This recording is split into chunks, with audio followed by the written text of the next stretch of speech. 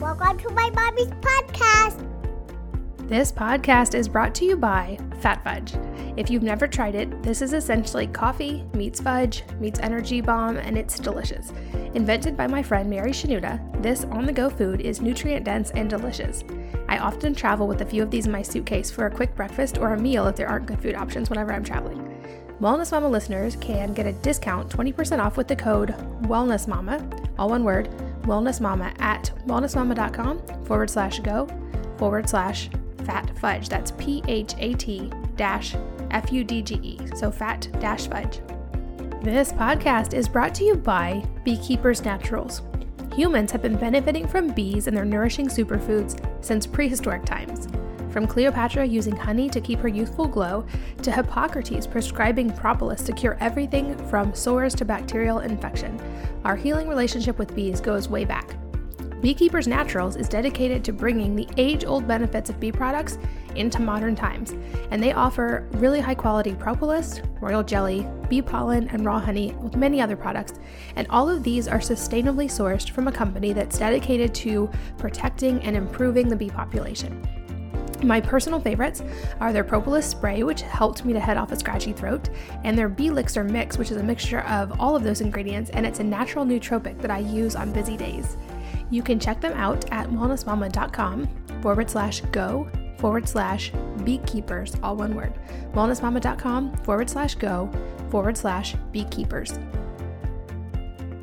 Hello and welcome to the Healthy Moms Podcast. I'm Katie from wellnessmama.com, and I'm here today with a really fun guest. I think we're going to have a great chat about some topics that are really important to moms.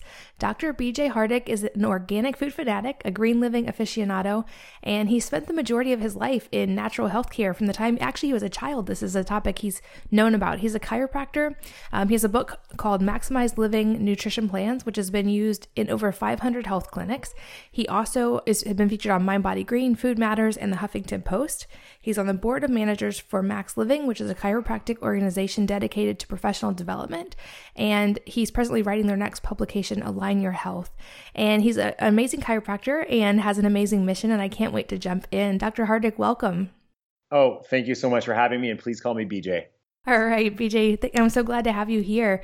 I love always kind of starting with someone's story so that those listening can get an idea of where you come from, and yours is pretty awesome. So can you kind of just start from the beginning and tell us your story and how you got into health? Absolutely. Where do I even start? I know my parents always had just this concept, this underlying philosophy that really we were created to be healthy, even in the early days before there was a lot of education or a lot of access to information, they just really aligned with the philosophy that the body was supposed to work properly, provided we don't mess it up, So I know even before I was born, my mom really, really struggled with the fact that I was a difficult pregnancy for her. And she really, really struggled with the fact that, I was a C-section baby. But what they realized was, okay, my mom admitted, she's like, I lived in this lifestyle where I wore high heels and I sat at a desk for so many years of my life. I twisted my pelvis. I didn't really take very good care of my pelvic floor. I didn't work out. Years later, she's like, I recognized that I had to have a medical intervention because probably I could have taken better care of myself. Now, that's nothing to say that there's anything wrong with, somebody shouldn't be shamed because they have to have a C-section. But again, I understood right from those early days in terms of even how I'd made it onto this earth that my mom's feeling always was that the body was designed to operate in accordance with natural law. It was designed to work properly from the get-go.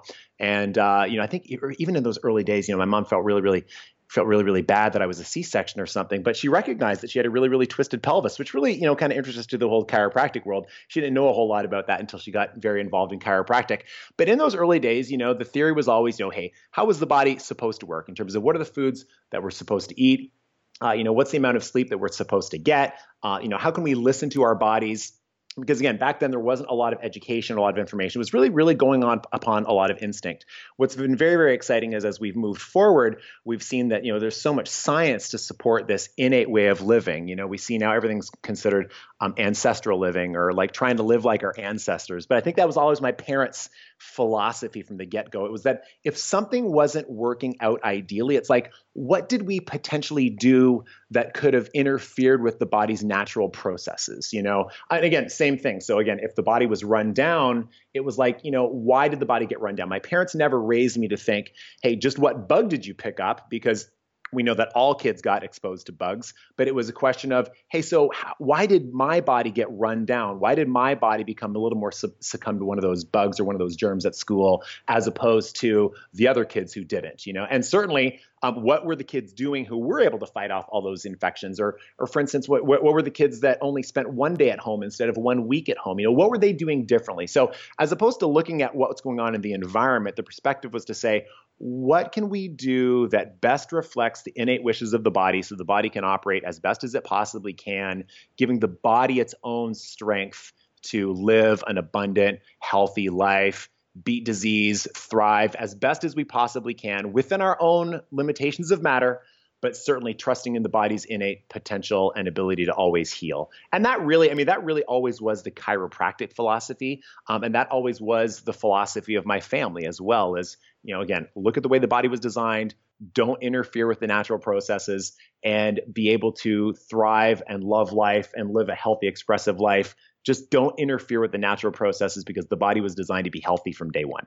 Yeah, I love that. But you went through some health struggles of your own, didn't you? That like kind of formed your opinion? Absolutely. So even though, my parents, very much had this concept of saying, okay, hey, so, obviously it makes sense if you look at the way I would say my nutrition plan, you look at how the world is formed, look down at the world from outer space.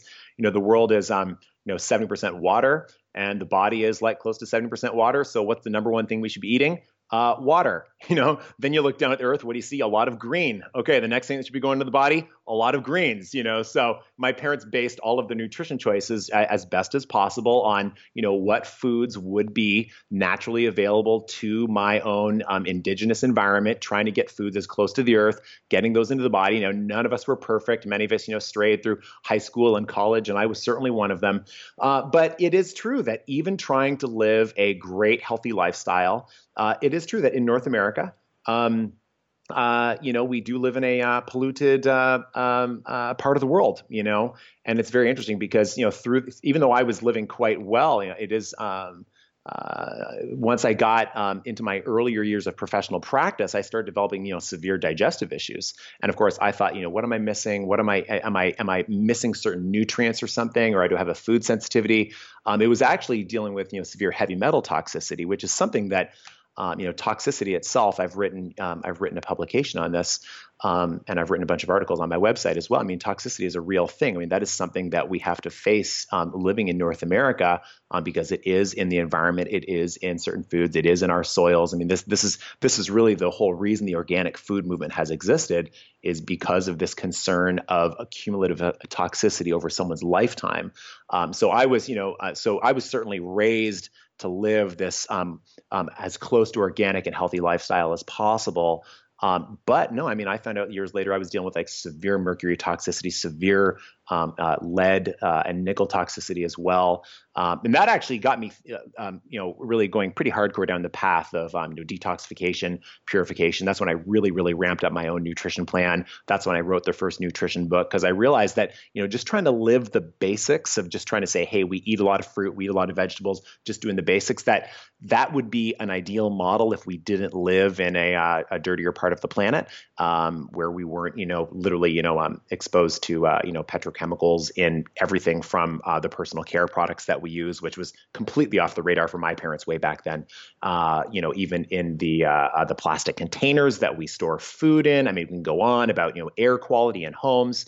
But so, detoxification became more important to me, I say, in the last 10 to 15 years. But again, what does that come down to? It comes back down to that philosophy of saying, the body was designed to function properly. Let's not mess up the body's innate wishes. So as a chiropractor, that philosophy was always anchored in the understanding that if we distort the physical structure of the body, that can distort the functioning of the body. Well, I also realized that there can be chemical interference in the body. So there can be chemical stressors, even if we're getting in the right nutrients. I find nowadays when people really, really want to conquer their health challenges, they have to not just so much look at what they need to get into the body, but also, what do they need to get out? What do they need to remove and eliminate? And that would be obviously the concern about toxicity and toxicants. Is that answering your question? Yes, absolutely. And I'm so glad that you mentioned the detox side, because I feel like this is an area where there's so much information out there and a lot of it's conflicting. And I think, at least from what I've read, some of the things that are recommended online could actually be harmful or create more problems if you don't know what you're doing. And I know this is an area you've researched a ton. So I'd love if you could kind of walk us through your approach, what you did yourself, and then also like what you would encourage someone who just like needs to live a healthier life and is trying to like detoxify their own body. Like, where would they start? Fantastic. Well, I believe I would say that there are three kind of levels when it comes to detox. I do certainly believe that there's a basic level of detox that everyone can do on a day in and day out basis. And I mean, those are really, really like the general practices that most of us know and love. I mean, we certainly know that, to sum up the research, the more phytonutrients we get in the body, the more plant-based foods, the better that does stimulate the body's natural detoxification pathways. I think, Katie, a lot of people think of detox as something that is more clinical than it needs to be. I know some folks that might not fully understand detox.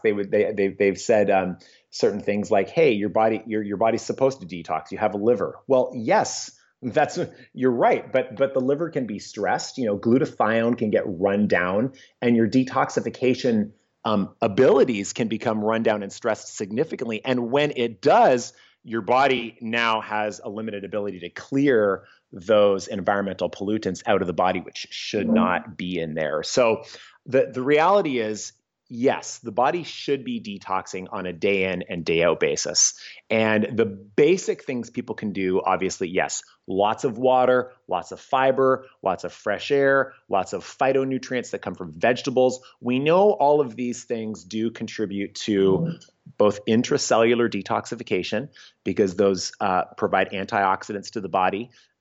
Definitely when people consume raw foods, both plant form, but certainly when people do consume, raw meats, liver, kidney, this type of thing, it's probably not as popular, raw eggs and so forth. But the actual top sources of, whole food glutathione are in raw vegetables. And again, that's your body's number one antioxidant that does contribute to, cleaning out those cells, getting rid of the environmental pollutants that shouldn't be in there. That's the intracellular piece of detox. And then you have extracellular detox, which is, once you clear out those cells, because it's quite easy for somebody to take antioxidants or glutathione, maybe in a liposomal form or in acetylated form. But then you need to make sure that you're flushing that through the body. And that's where, on the very, very basic level, this is where you look at, again, how are we designed to live? Certainly consuming a lot of plants. Also, one of the other basic things people can doing for basic detoxification is some carbon-based elements. You go to any health food store, and some of the top things they'll recommend for detoxification would be bentonite clay, activated charcoal, diatomaceous earth. And I was with another speaker years ago, just a couple years ago at a seminar, and he brought up the perspective that because we've now modernized our lives and we're living inside these homes and we've really detached ourselves from the earth, human beings, like we're far more sanitized than we ever used to be. And we've become the only species now that somehow isn't like inhaling earthly elements on a regular basis. In fact, every other element somehow is, either eating or sniffing the earth. I mean, it sounds gross, but when you think about it, it's true. So we've actually lost that inhalation of earthly elements. And so frankly, we find when we do get those in the body, those are magnets. They do trap endogenous materials that shouldn't be in there. They do get it through the body. So that's where, you hear about people that, they spend a week in the rainforest and they feel great. Well, yeah, I mean, they're inhaling the earth and they're probably getting it in through some of their foods. We wash every last fruit and vegetable. We want everything so perfectly clean. And I'm not suggesting that anybody, has food from unclean sources, but at the same time, soil-based organisms, eating some of those earthly elements, does help to cleanse the body. So get the nutrients in as well. So those are basic things that people can do. And I think people understand that this is, again, respecting, the way the body was designed to operate in the first place. I mean, it is so bad the amount of time people spend indoors now. And I think more and more as my life has gone on, I'm constantly looking for a way to get outdoors every single day. And again, part of it is just, I feel that I operate better. I live in a fairly northern climate. I'm in Canada. Yes, it's cold, but I still know that when I'm outside, I'm getting fresh air. I'm getting, obviously I'm getting activation of vitamin D, which benefits my immune system and tons of other functions in my body. But getting outside does contribute to detoxification. And I say, hey, if they're not good at getting veggies in, hey, get those things in through like a greens drink or a greens powder or something, but get those things in because those will help, to kind of, flush and clear the body, both like on an intracellular and an extracellular basis. And that's so key. But then you get into the more advanced and like clinical levels of detox. And, the way I think about that is that, I firmly believe that, the body was designed to, detoxify from, say, maybe fungus from some mushrooms growing under a tree. The body was certainly designed to detoxify from smoke from a coal fire, for instance. But we've now created petrochemical products, and some of these are in personal care products that go on our skin. They do get into the body. I know in my case, I was severely toxic with mercury. So that was, 10 times higher than mine was 5 times higher than what was considered the acceptable level of mercury in my body at the age of 30. So, my personal belief is that, our body's detoxification abilities have become very, very stressed because we're no longer just dealing with that little bit of, fungal toxicity from some mushrooms in the environment.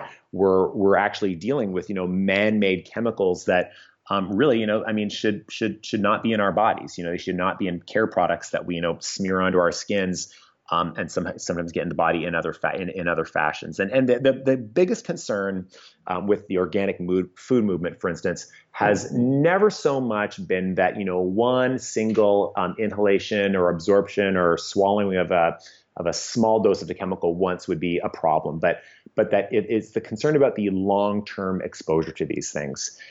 And that's certainly where the movement feels that a lot of the studies are lacking. So my personal experience has been that yes, I have been tested for toxicity, and it has been real. And at that point, that's where I have had to seek professional expertise. And what I mean by that is my body became so stressed where like my glutathione levels were down, my heavy metal levels were so high, my body couldn't just quickly clear that just because I ate more fruits and vegetables. I needed to do some more advanced supplementation. And that's really where I really see the world in the United States. Certainly look at like what's going on with the Institute of Functional Medicine, things that a lot of the doctors involved there are doing. Other very, very advanced medical doctors and progressive naturopathic doctors are doing. They're really looking at like, wait, how can we get to these advanced levels of detoxification that maybe people can't achieve on their own? So I would say in any of these, there's lifestyle choices that people want to be able to make, which is minimizing the chemicals in their life. And again, I know that those that might contest the word chemicals will say, well, everything is chemical. Yes, I get it. But go back to that philosophy. How was the body designed to operate? Were we designed to be, having our babies, chew on toys and soothers that are made of petrochemicals? The answer is no. So this is something that human beings did. And the book that I highly recommend for people if they really, really want to dig deep into the science, well, and first of all, I'll offer this to your audience, but I did put together an ebook called Real Detox, which goes through my whole story, which we'll talk about more if you want, but it's just on drhardick.com/real-detox. And again, I go through my whole story in terms of how I, discovered that I was dealing with high mercury and lead and what I did to get it out. And what that process looked like. And I go through specific supplementation that I did and ones that others might consider, certain foods that certain others might consider, and how they can also test themselves, test their environments, test their homes. That's all in my ebook, Real Detox, on my website.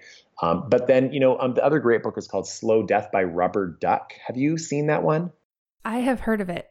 I haven't read it yet. It is amazing. It's by two genius guys right here in Canada, actually. And I mean, you look at the realities of just, I mean, you even just look at the realities of just, the slow leaching of chemicals in foods, water, the air that we breathe. And a lot of it's because of our modernized, industrialized society. So it is a significant and legitimate concern.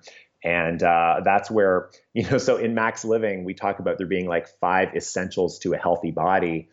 Everything from like a healthy nervous system and healthy nutrition and healthy oxygenation through exercise, and then certainly a healthy mindset as well. I wish we didn't have to have the other essential, which was like minimizing toxins, but minimizing toxins is so critical in the 21st century. I agree 100%. And it's sad to think, because I agree when people say like in a perfect world, the body would just naturally detoxify. That's true. But unfortunately, we don't live in a perfect world. And I say that to parents all the time. Like we have a unique responsibility in today's world to be proactive with our kids, because like for those of us like you and me who have already been through health struggles, you don't want to wait till you have to be reactive and have to like undo all the damage. And I think that's when moms have a really unique position, is that we can, like your parents did, try like to the best of our knowledge, try to like raise our kids in a less toxic environment and to support the body and keeping out the harmful levels of things. And I know for me, like a big area of research has been plastic exposure, because when I started researching this, literally like it sent chills down my spine, because they're finding plastic under 30 feet of ice on the ice caps, the polar ice caps. And this is not normal. Basically, the entire earth is saturated now with these chemicals that are endocrine mimickers, and they have all these horrible effects on the body, and they are everywhere. So I'm with you on that. I think it's a big problem. Unfortunately, we don't live in a non-toxic world. And there are things like you mentioned, like just going outside, spending more time getting vitamin D or in contact with the earth, that are wonderful and free. But sometimes we do have to be a little more proactive. And I'd love to hear a little bit more about your story. How did you recover your health once you had gotten to that point of heavy metal poisoning? Yeah, so I was working with an integrative practitioner from the United States, and I had actually had some lab work done. So for folks that actually do, because there does come a point where, and this is where, I hope that my biggest message for anyone and everyone is always that when you are struggling in your health, never give up on the principle of what you're saying there, Katie, but sometimes reevaluate the application or the practice of it. Meaning, the principle is still that the body is designed to heal itself. It just needs no interference. But I mean, that doesn't come just because you snap your fingers, So for instance, you might think, okay, well, I've done what I can to detox. Well, did you take that many layers further? So in some people's cases, they literally do need to take it many layers further and get some of the proper testing done. So like Doctors Data, for instance, is probably the leading company in the United States that doctors turn to order like urine toxic metals tests. And again, this is in my ebook, because I just wanted people to know, kind of what I went through. But again, I had all of my urine toxic metals tested. And of course, I had to do a supplement while I was doing that. I had to do a chelating agent. If you actually look at the word chelating, it by translation, it means it's like you're clawing something out. And again, there are chelating agents that are aggressively, bind up heavy metals. So, I had to take a 24-hour test, take a chelating agent. Back then I used DMSA, but through the years, different doctors have done DMSA, they've done DMPS, but EDTA. But I basically took a chelating agent for 24 hours, peed into a jar for 24 hours, took that sample, sent it in, and then sure enough, what the test showed is that although the acceptable level of mercury would have been considered a 5, mine was like a 27. And it was completely off the chart. And the gentleman from the lab looked at it and said, that is the highest level of mercury that I've ever seen on any of these tests. Now, what's interesting is that, we looked at my mom's tests as well. And her tests also showed that she was that high in mercury. And actually all the mercury levels that were also all of the 17 levels that showed up high in me, the exact same metals, also in the same concentrations in terms of their magnitude, were also high in my mom. So it was a real wake up call that I probably did have a lot of that passed into me through breast milk. Obviously when in the early years of neurological development. Obviously a baby is very vulnerable. There's also evidence that heavy metals can cross through the placenta. A lot of the people that have done the research here have been the very, very almost like the functional medicine group of the dentists, because dentists for many years have handled mercury and dealt with heavy metals. So there is a whole wing of dentistry called the International Academy of Oral Medicine and Toxicology. And they've actually, spearheaded a lot of the research to identify, some of the risks and such associated with mercury. And, but they've also been able to put together a lot of the information identifying that, like mercury can pass through the placenta. There's been, even on CNN a couple of years ago, Sanjay Gupta, I have a video that I play in my seminars of Sanjay Gupta. I mean, this is mainstream news. This is no longer health food store stuff. This is like you're getting it on CNN, which now CNN's whole slogan is to say, like, we're not fake news, but they themselves are reporting on the fact that like chemicals can be found in babies before they're born. So fetal cord blood has tested high for hundreds of chemicals. Environmental Working Group has done a bunch of these tests as well. So we know that, yes, poisons can get into the baby before the baby is even born. And, listen, this isn't about being, hopeless. It's not to then have the perspective to think, oh, what can we possibly do? We're all born toxic. No. Listen, these are the cards that were dealt. I personally have learned so much about health, life, experience, longevity by going through this process. I've chosen to see the process as one of a learning experience and one way in which I can help other people and get a better sense for how I can better take care of me, my family, the earth as well, because I do believe that when we follow this principle that we can have a healthier planet and healthier communities and healthier families and so forth. But, at the end of the day, I had a lot of this probably come into me, via my mom from, my mom was in the lead, like she was in the lead generation, so, they were back in the day of, leaded, lead gas, lead paint. I even spoke with people in her generation as well, where, like when you would do upgrades, when you would like paint your house, I mean, like you would get an upgrade to use like lead paint back then, so this was in their environments. I know there's plenty of folks that, that I met with. Again, this we don't see as much as often, but there was such a thing that was, mercury was in paints historically as well. We know that there's all kinds of ways we get the stuff in our body. I mean, certainly Jeremy Piven, well-known and kind of prominent actor, not too many years ago, he came out quite public about his issues with severe mercury toxicity. He felt that he got a lot of his from eating a lot of raw fish. And because we do know that, moms are told when they're pregnant, don't eat much fish because of the mercury concentration. So we never know there's just any one source, but certainly the concern is once it gets into the body, let's make sure we take some specific efforts to best enable the body to eliminate that. So I had to go through a process. I got tested, found out that it was very, very high. And then for me back then, I had to do some very, very specific supplementation and detoxification protocols for about a year and a half, because again, the body can't heal overnight. The body can't heal overnight. It was never designed to heal overnight. However, one thing that I'll often tell people is, never lose hope in the body's ability to heal itself.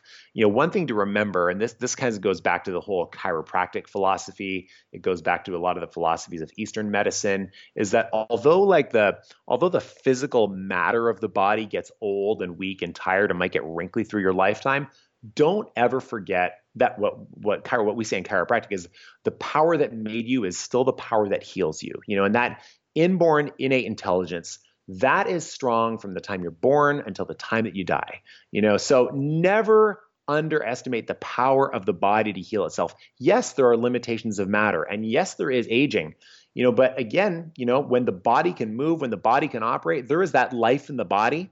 And most, Eastern medicine and chiropractic principles and vitalistic principles are all about not just so much focusing on the disease, but enabling life in the body to express itself as best as it possibly can. It's a philosophical difference from the way we look at healthcare here.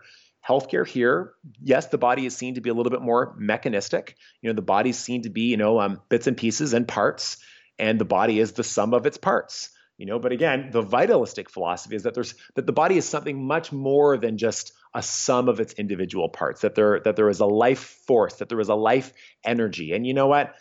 I can certainly tell you that there have been plenty of mechanistic scientists who have gone down this path, and the more they've researched, they realize, you know what? There's stuff we're never going to be able to determine about the body. And that's where there is an understood and recognized philosophy of vitalism, which recognizes the body's innate ability to heal. And frankly, this is what people like Andrew Weil and Deepak Chopra and now the late Wayne Dyer have spoken about for many years. So it's well accepted in the vitalistic sector of medicine as well. Plus, there's been books written on this now for 30, 40, 50 years. So anyway, not ever questioning my body's ability to heal itself. I just knew that it would take time. I always tell people, hey, that if for the body to heal itself, it takes two things. It takes time and it takes no interference. Because if I was to continue to interfere with my body, if I was to continue to have, say, go down the road of Jeremy Piven and continue to consume a lot of, high mercury fish, that's probably not going to help myself. I have to eliminate whatever interference there is there and continue to just let the body heal itself. So I did a lot of, supplementation through those years. Back then there weren't as many, polished detox kits necessarily. Working with my own, integrative doctors, I did a lot of chelating agents. So back then it was DMSA and DMPS. At times those were in supplementation forms. Sometimes they were by prescription. And again, I will say this too, Katie. My mom really, because my mom doesn't even like taking vitamins. My mom is so hardcore saying like, hey, wait a second, vitamins are outside in. I'm supposed to get my nutrients from my food. And you know what? I agree with her 100%. The problem is a lot of the foods are depleted of their nutrients now. So she gets the fact that she has to take vitamins. But when she was thinking, wait, why do I have to take like vitamins and supplements, get mercury and heavy metals out of my system? Well, that's because, getting back to your point earlier, is that yes, that is more of an outside in model. Well, yeah, like heavy metals and plastic accumulation in the body, that is outside in. So, the goal then is to take the most conservative steps as possible that respect the body's innate wishes as best as possible. This is where we get into now what you'd call a hack, right? So we never used the term biohacking 10 years ago, but that term now pretty much means, okay, what are these, a biohack is almost like a Jimmy switch. Like, what can I do that still respects the body's great creation, but what can I do that is not so much treating a disease, but it's going beyond those basic protocols that's going to best enable detoxification in my body or best enable my body to live in this environment that we've created in North America. So I did a lot of, supplementation, or I guess hacking. I've never really called it that, but it is a biohack to some degree. It's, taking certain supplementations, taking certain supplements and even prescribed supplements back then, to really, bind up and trap mercury, get it out of my system. Back then it was a lot more difficult. I think there's been a lot more advanced protocols developed now. But sure enough, I went in, and the other thing too, I went on a very, very strict, back then what we would now call more of a ketogenic diet, so I wanted to ensure that my body had the best ability to heal, and I knew it couldn't have any inflammation. Therefore, I needed to, reduce sugar and anything that turned into sugar.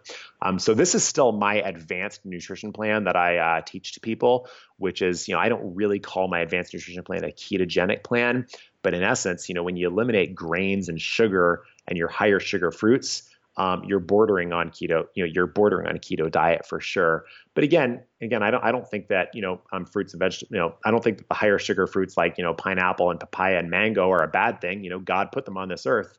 However, it is true that some people therapeutically do much better when they eliminate those higher sugar foods from their body, and that is kind of like a hack in essence to best enable the body to heal and detoxify. So I did that very, very strict for about a year and a half.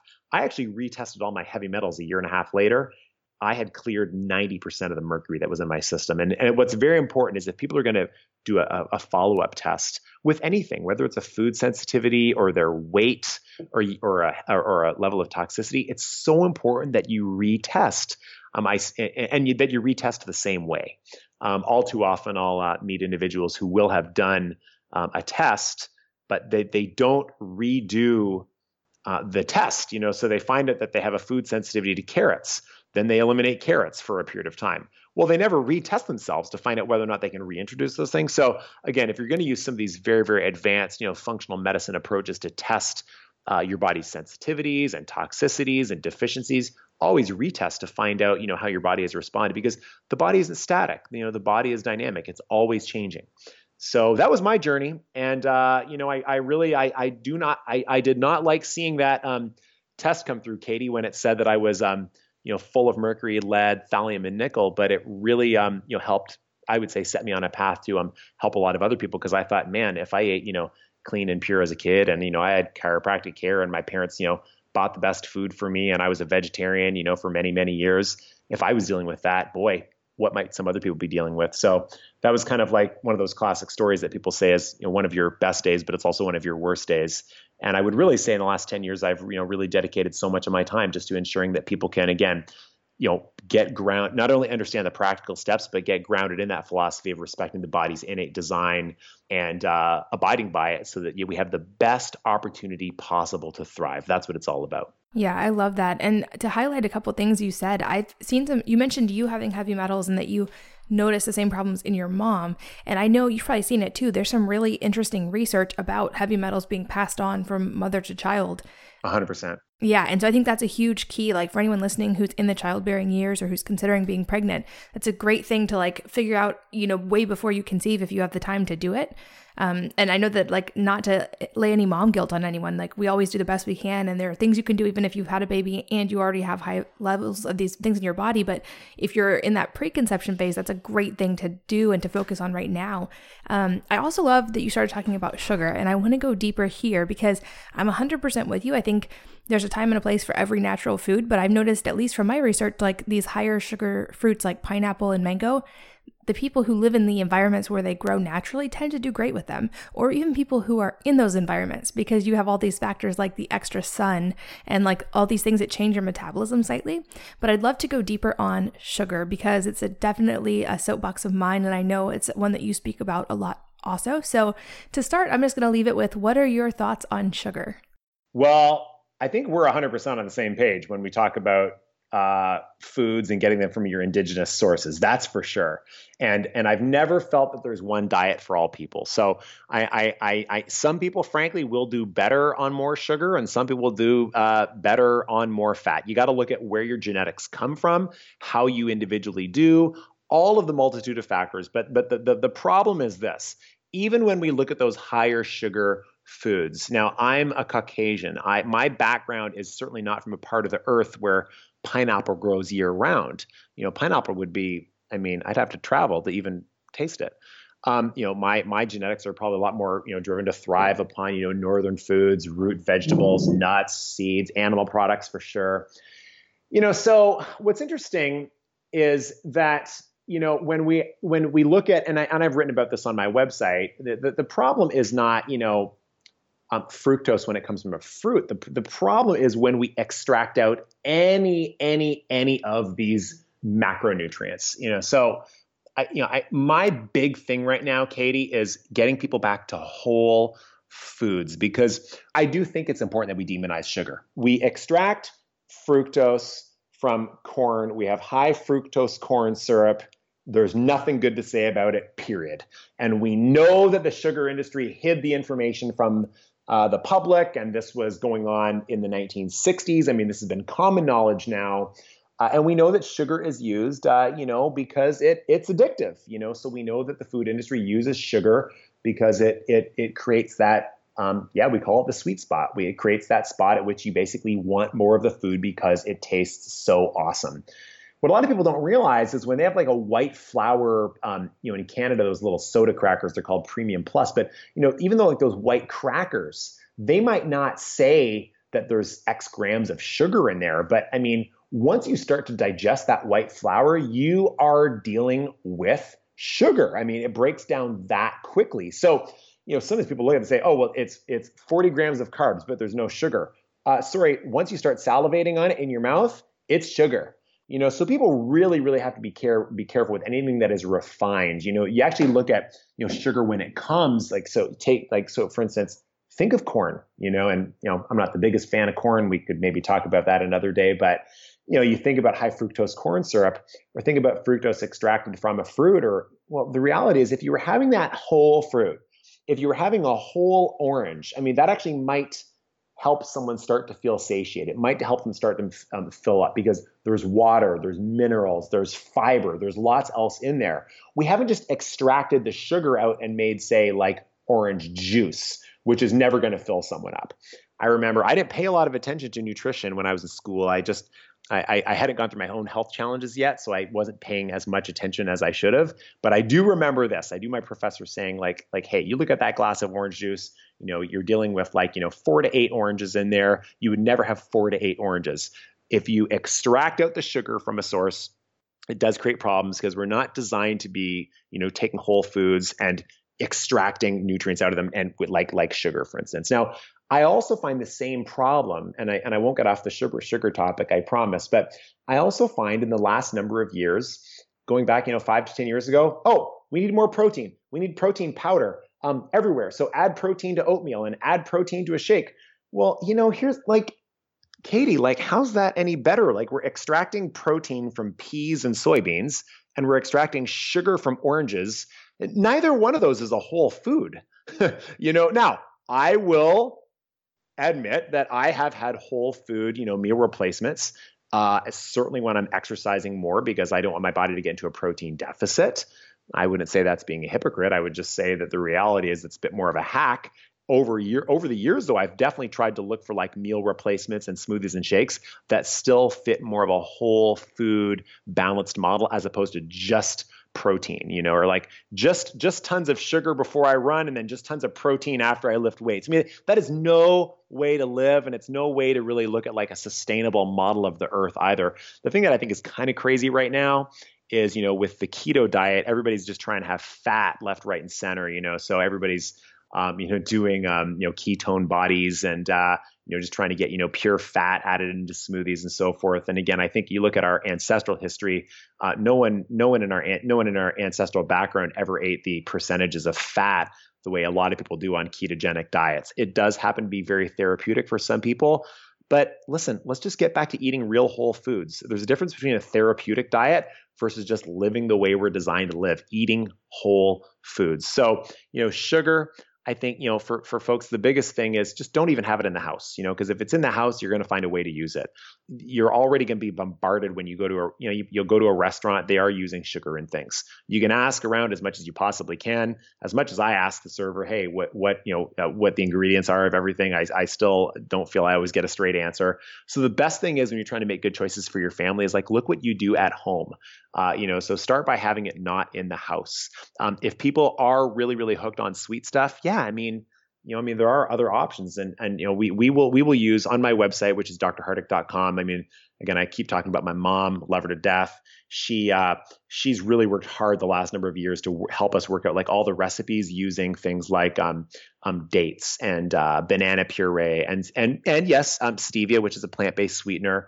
There's certain sugar alcohol sweeteners that can work on a limited basis that don't cause too much gaseousness. Again, they're not exactly whole foods, but people can use things like xylitol and erythritol if they really, really, really feel like they need that birthday cake. They're not going to have the same impact on blood sugar as true sugar. But what's great is, when people do start consuming less sugar, their taste buds change. And people usually they're crazy for 2 weeks. So the goal is you got to just get it out of the house, stop eating it, commit to doing 2 weeks with no grains and no sugar. And people will kind of go crazy for 2 weeks, but you know what? 2 weeks later, they don't even miss it because the body just starts to get used to a new way of eating. And I have yet to meet anyone who gave themselves 2 weeks of getting off sugar who was still craving the stuff 2 weeks later, unless they cheated. And if they cheated, they still probably want sugar 2 weeks later. But if they just get it out, it sets up a different hormonal response. They just start doing so much better, and it can be done. And what's amazing is think of all the different tastes that we're supposed to experience: sweet, sour, bitter, salty, pungent. Right? And also some of the sweetness and the deliciousness that just naturally occurs in certain vegetables. So unfortunately, a lot of us were missing out on the true flavors of actual whole foods just because we're just so, addicted to the taste of sugar, and then not even like letting some of those other flavors in. And what's also very, very interesting is, I've, through the years known Sayer G from Green Med Info quite well. He has a number of great articles on Green Med Info talking about just like the healing benefits of all the foods that fit into that bitter category. We continue to see that the foods that fit into that bitter category, they're all super healthy, provide great benefit to the body. So it's about getting a variety in there. And, if you live this way and you do eliminate sugar, most people do say, I don't keep sugar in the house, but then I took the kids to a birthday party, out comes the birthday cake. And you know what? My kids had a little bite of it, but then they just put it aside, right? Because they've developed a different taste palette. And you know what? There's nothing wrong with having a couple bites of cake if the kids are at a birthday party. The problem is if they're addicted to it because they're having it all the time. So that's the thing that I've consistently seen is that when we lick the sugar habit, as the book is called, the desire is just not there, and people realize that they feel like garbage when they consume it. So that's me and my relationship with sugar. I'm absolutely in alignment with you on that. And I agree. That's my advice to moms all the time is just don't even have the sugar in the house. And I think you answered it perfectly. The objection I usually get is, it's not balanced to raise your kids with like a really severe position on any food, or like where you're like depriving them and then they feel like it's a treat and then they want to go out and eat it. And I think that's the key is we are responsible for what we serve in our own homes, what we put on the table for our kids, and we don't have to serve sugar here. And I am the same way. We don't do that.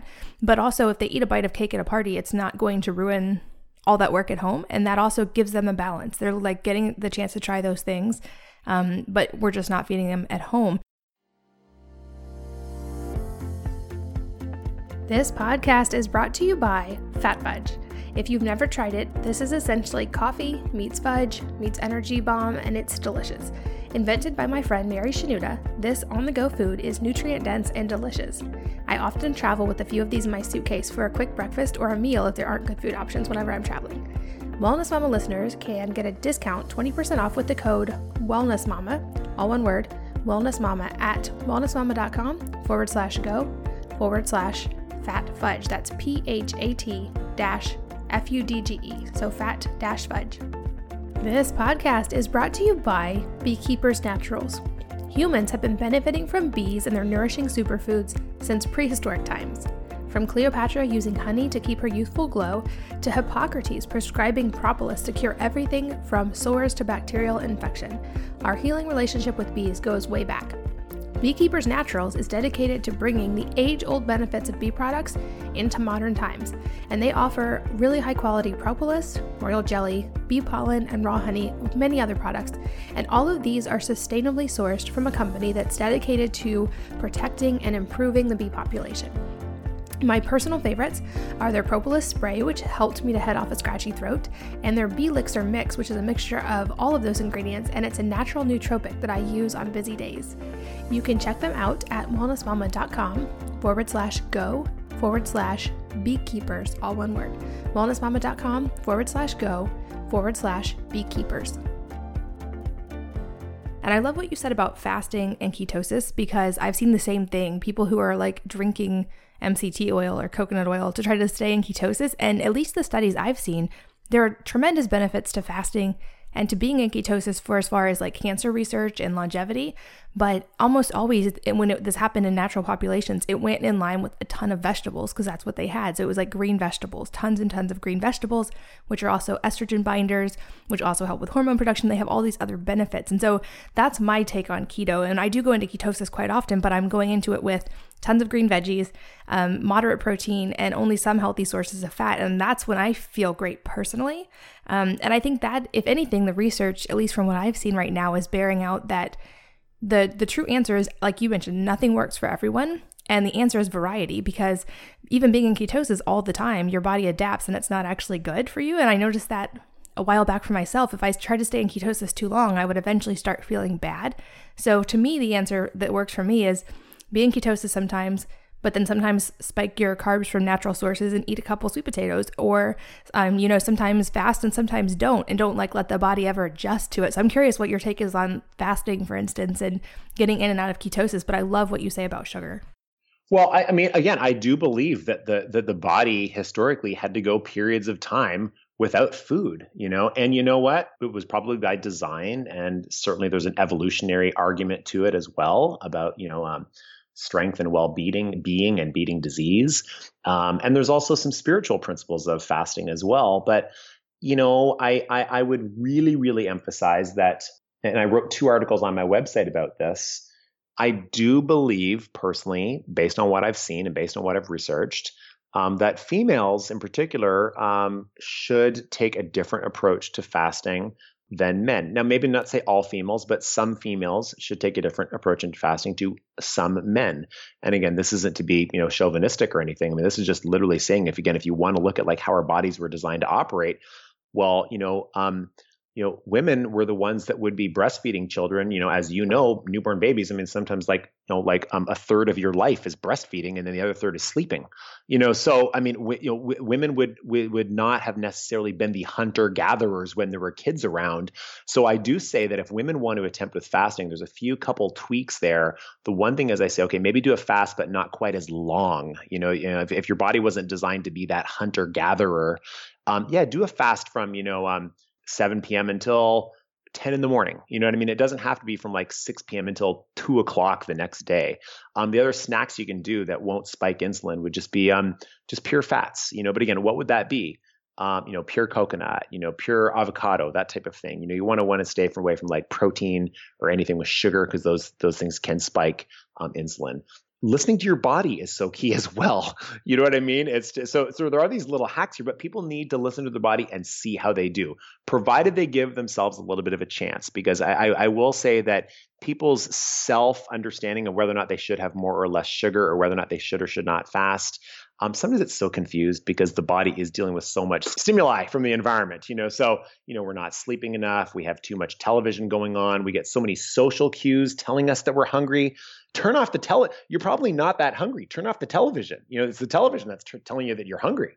I mean, the body was designed to be able to go for some periods of time without food, but the body certainly can, stay in that state of ketosis through foods. It doesn't have to be through supplementation.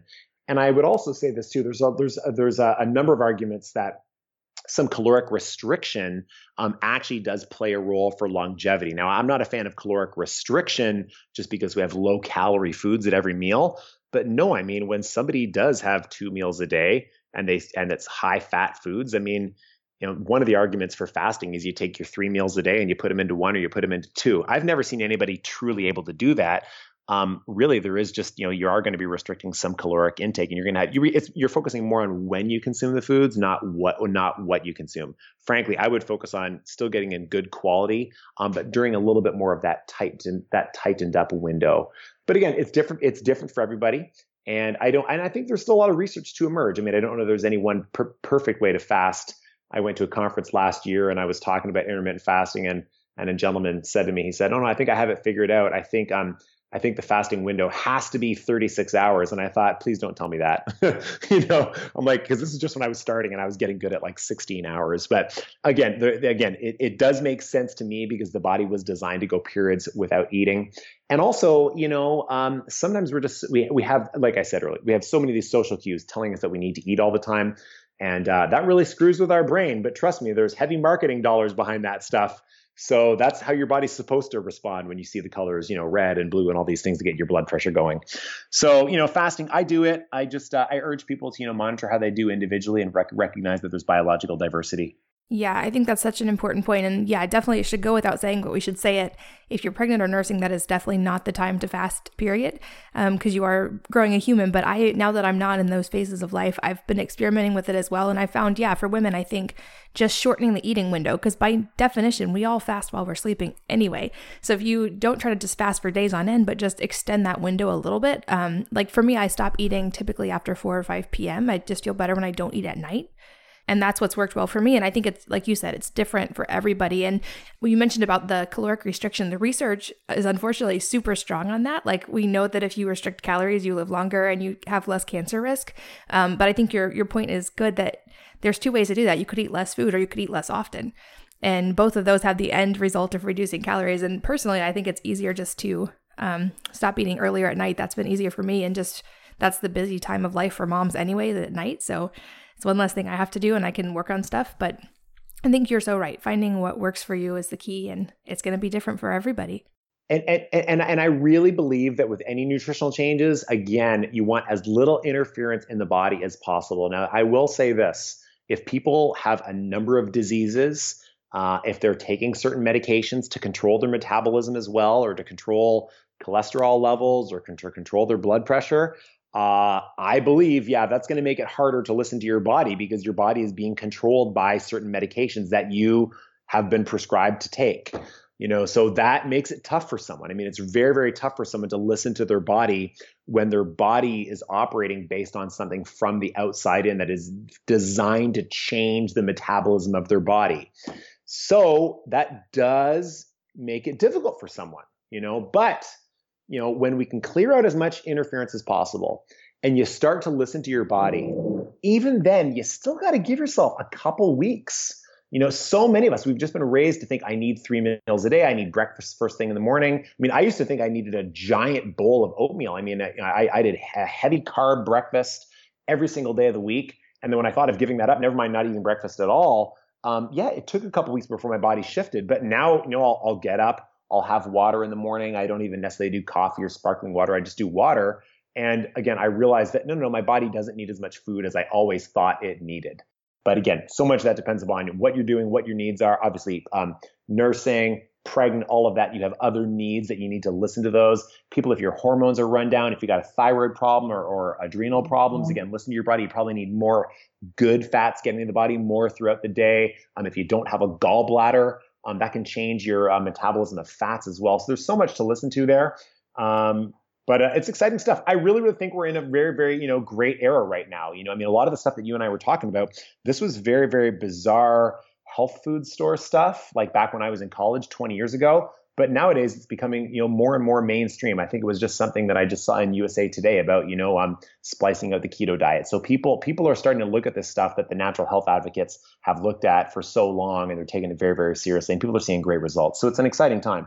Yeah, I think that's so key, and you're so right. I'm excited for the future too. I know we're getting close to the end of our time, but I want to, if you still have the time, talk a little bit about chiropractic, because I think it's become much more well known, the benefits of chiropractic in the last couple of decades, and it's something I've integrated into my life for at least the last, I'd say, 15 years. But I would love to hear from your perspective as a chiropractor, the benefits, and also if you could just touch on a few of the FAQs I often get from moms are like, can you do chiropractic on babies? Or is it safe for kids?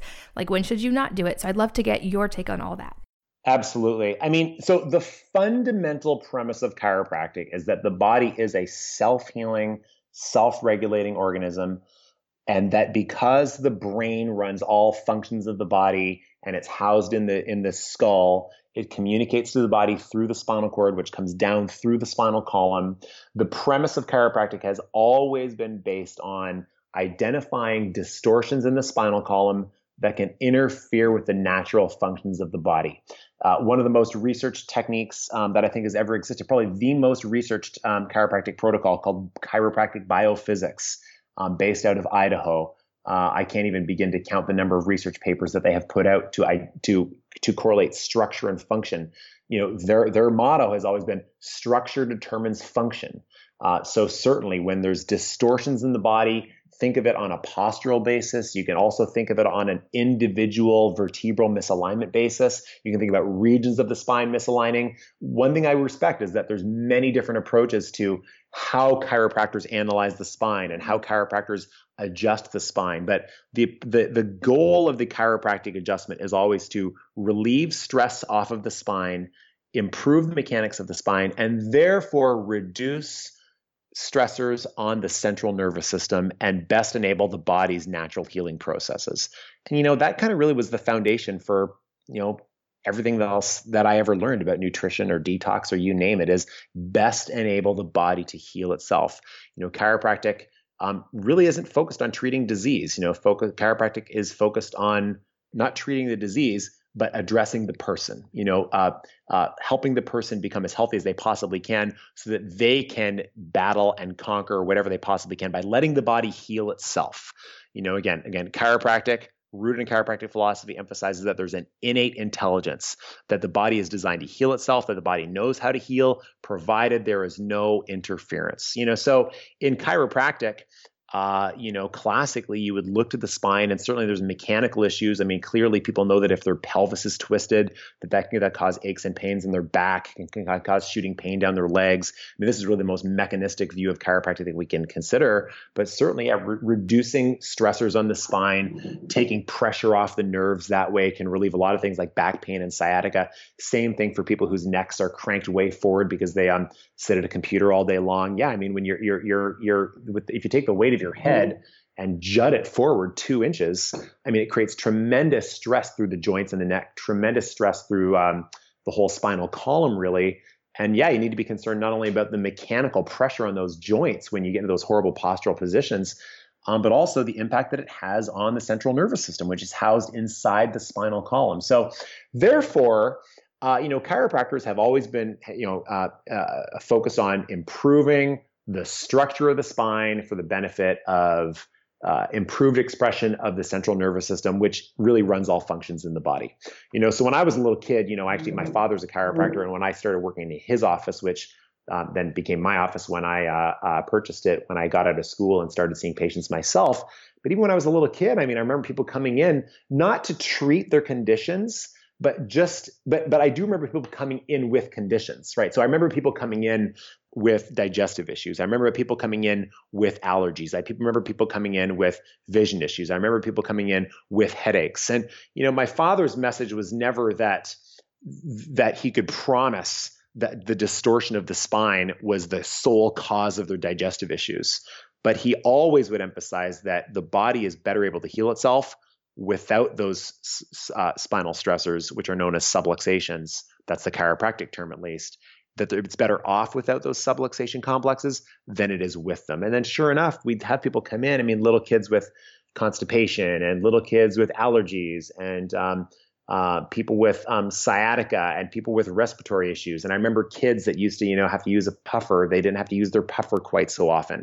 I remember even one of my first patients when I started incorporating a lot of nutrition was a guy who, had high blood pressure. We started adjusting him, and his blood pressure issues went away. And I figured he started to incorporate some of the nutrition plan that I had recommended, and he hadn't. It's just that, we know that there have been studies done on the role of the nervous system and its control over things like blood pressure. So we do know that structure does influence function, and that's where people I would say with any health condition, if they felt stuck, they shouldn't feel stuck until they've at least tried chiropractic. So questions related to kids, yeah, I mean, it's kind of funny because we talked about kind of my history about me being a C-section baby. Well, yeah, like what kind of stress do you think my body went through before I could even get onto this earth? I tried to come out the natural way. They twisted and tugged, didn't work. Then they had to, unzip my mom higher up, pull me out the opposite direction.